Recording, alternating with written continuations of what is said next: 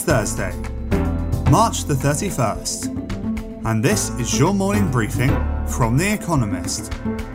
Coming up, Putin said to be misinformed and Russian troops repositioned.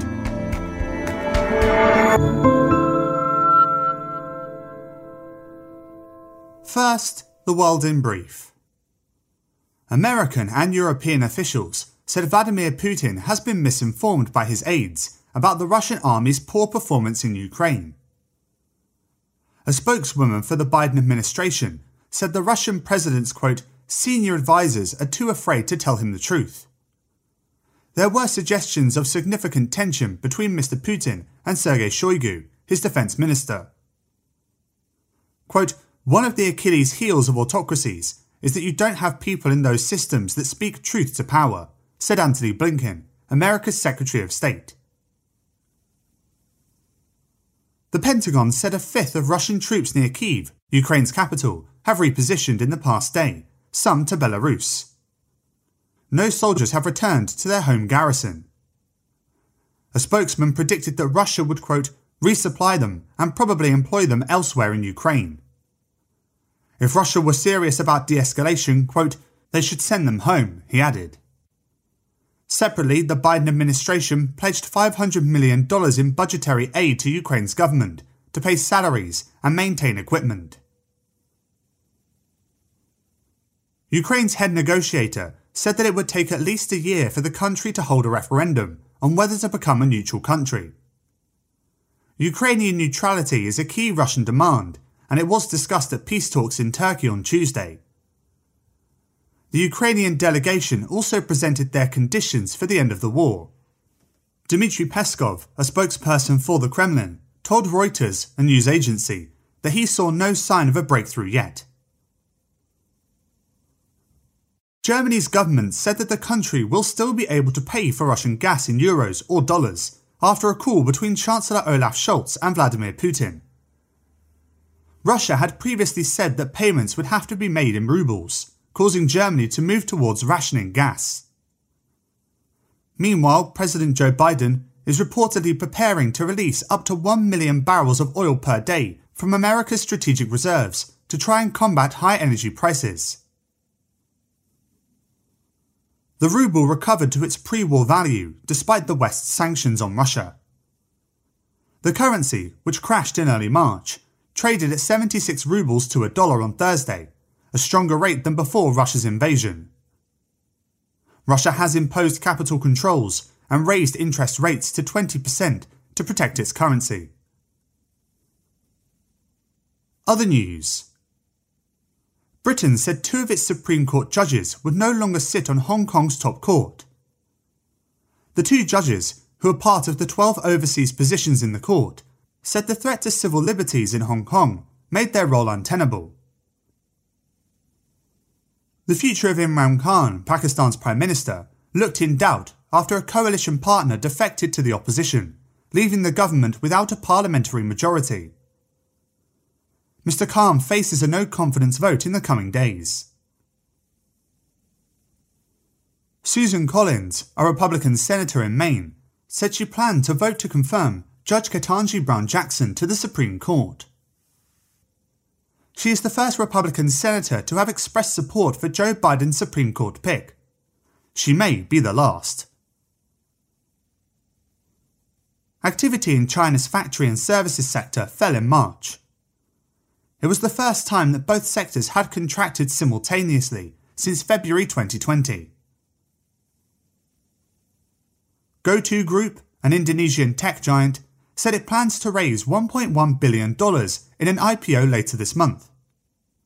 The company, which was formed after a merger between 2 of Indonesia's biggest startups, Gojek and Tokopedia, is valued at about $28 billion.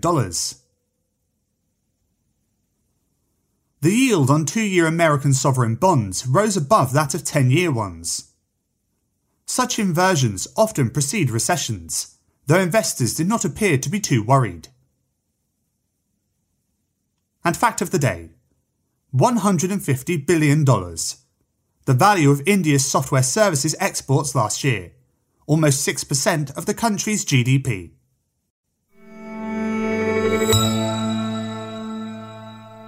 And now here's today's agenda. Ukraine's European aspirations. Even as they fend off Russia's attacks, Ukraine's politicians have repeatedly made a plea for the country's post-war future. It would like to become a member of the European Union. Ukraine's demands for immediate membership are unrealistic. Preparation for joining the EU requires adopting the bloc's rules, which even countries at peace struggle with. But Eastern European members, such as Bulgaria and the Czech Republic, would like Ukraine to be designated a candidate for accession, or at least promised it will be allowed to join if it carries out the required reforms. The EU's original members, such as France and the Netherlands, are cooler, worried about problems in existing members, such as Poland and Hungary. A rapprochement between Ukraine and the EU preceded Russia's invasion of bits of Ukraine in 2014.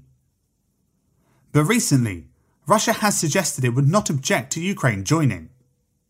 Having already launched an all-out war, it has nothing left with which to stymie Ukraine's European ambitions.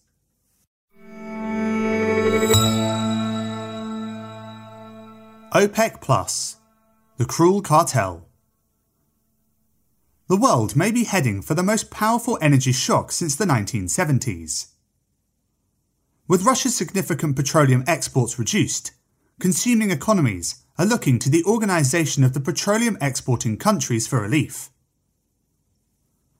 The oil cartel, led by Saudi Arabia, will meet virtually on Thursday with a broader group of countries, including Russia, that together comprise OPEC+. With oil markets tight, prices above $100 a barrel, and the prospect of further disruptions from the war in Ukraine, a big increase in output would be welcomed by politicians concerned about soaring petrol prices and rising inflation. Alas, OPEC+ is unlikely to ride to the rescue. One reason is loyalty to Russia. Another is concern about a fresh wave of COVID-19 cases, weakening growth and demand for oil.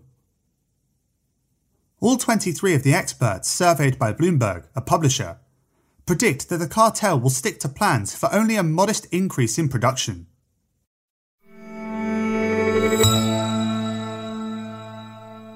By invitation. Svetlana Tikhanovskaya on Belarus and Ukraine. This is an excerpt from a guest essay by the Belarusian opposition leader. You can read the full article at Economist.com. Belarus can't be free without a free Ukraine, and vice versa. The 674-mile-long border between them means that a Russian-controlled autocrat in Minsk, our capital, can always threaten Ukrainian stability. Dismantling Alexander Lukashenko's dictatorship in Belarus would help Ukraine win the war. And there could be no stronger punishment for the Kremlin than seeing Russia share a border with a democratic Belarus. Furthermore, a Ukrainian victory would make democracy in Belarus far more likely to emerge. Europe is more secure if Belarus is free. To avoid pressure, Mr. Lukashenko will try to coax and cajole Western leaders as his fortunes change. He is already threatening to station Russian nuclear weapons in Belarus. He removed the constitutional provision that had previously made Belarus a non-nuclear country in a sham referendum in February. Mr. Lukashenko may even eventually pose as a peacemaker. Don't be fooled. You can't plead for peace while bombing your neighbours.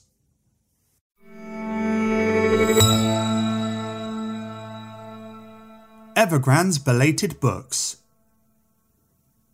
China's most indebted property developer was supposed to release an audited report on its troubled finances on Thursday.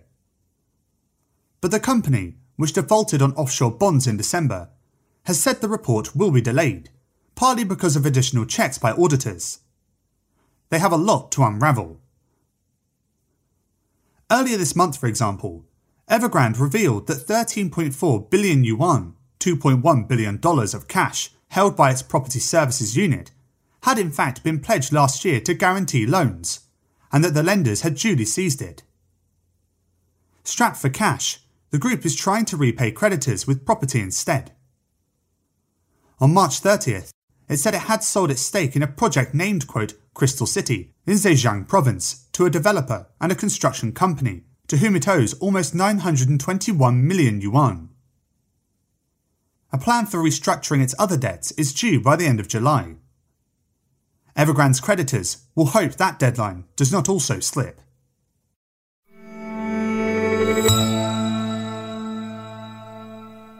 How to write about Vladimir Putin. Various biographers writing in English have tried to colour in the Russian president's implacably grey persona. In Inside Putin's Russia, Andrew Jack concluded that while Mr. Putin was a threat to liberalism, he was at least reliable. David Satter's Darkness at Dawn was the first book to gauge the evil in the system. In it, he accused Russia's Secret Service of orchestrating bombings in 1999 that ignited the Second Chechen War and helped Mr. Putin to the presidency. As Mr. Putin's rackets became more brazen, greed ousted greyness. In Putin's People, Catherine Belton describes the government as a machine for expropriating assets. But it was a novel that most clearly saw where Putinism was heading. Day of the Opreshnik by Vladimir Sorokin depicts a Russia in 2028, walled off from Europe. The Tsar has been restored, but even he must, quote, bow and cringe before China. Published in 2006, Mr. Sorokin's satirical dystopia now seems more prescient than outlandish.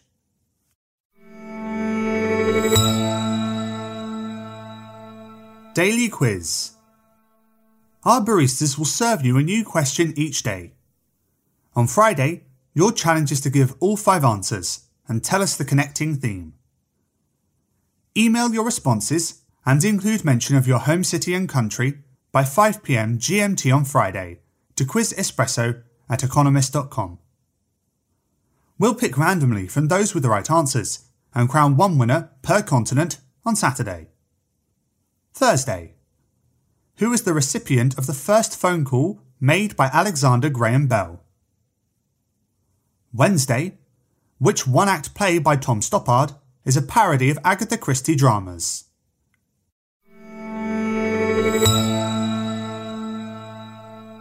Finally, here's the quote of the day from René Descartes, who was born on this day in 1596. In order to seek truth, it is necessary once in the course of our life to doubt, as far as possible, of all things. That's it from the Economist Morning Briefing, available every weekday and on Saturdays. You can hear interviews and analysis from our journalists, including our current affairs podcast, The Intelligence, by searching for The Economist on your podcast app, or by asking your smart speaker to play the latest Economist podcast. And as a subscriber, you have access to each week's full edition in audio. Just download the Economist app on your mobile device to start listening.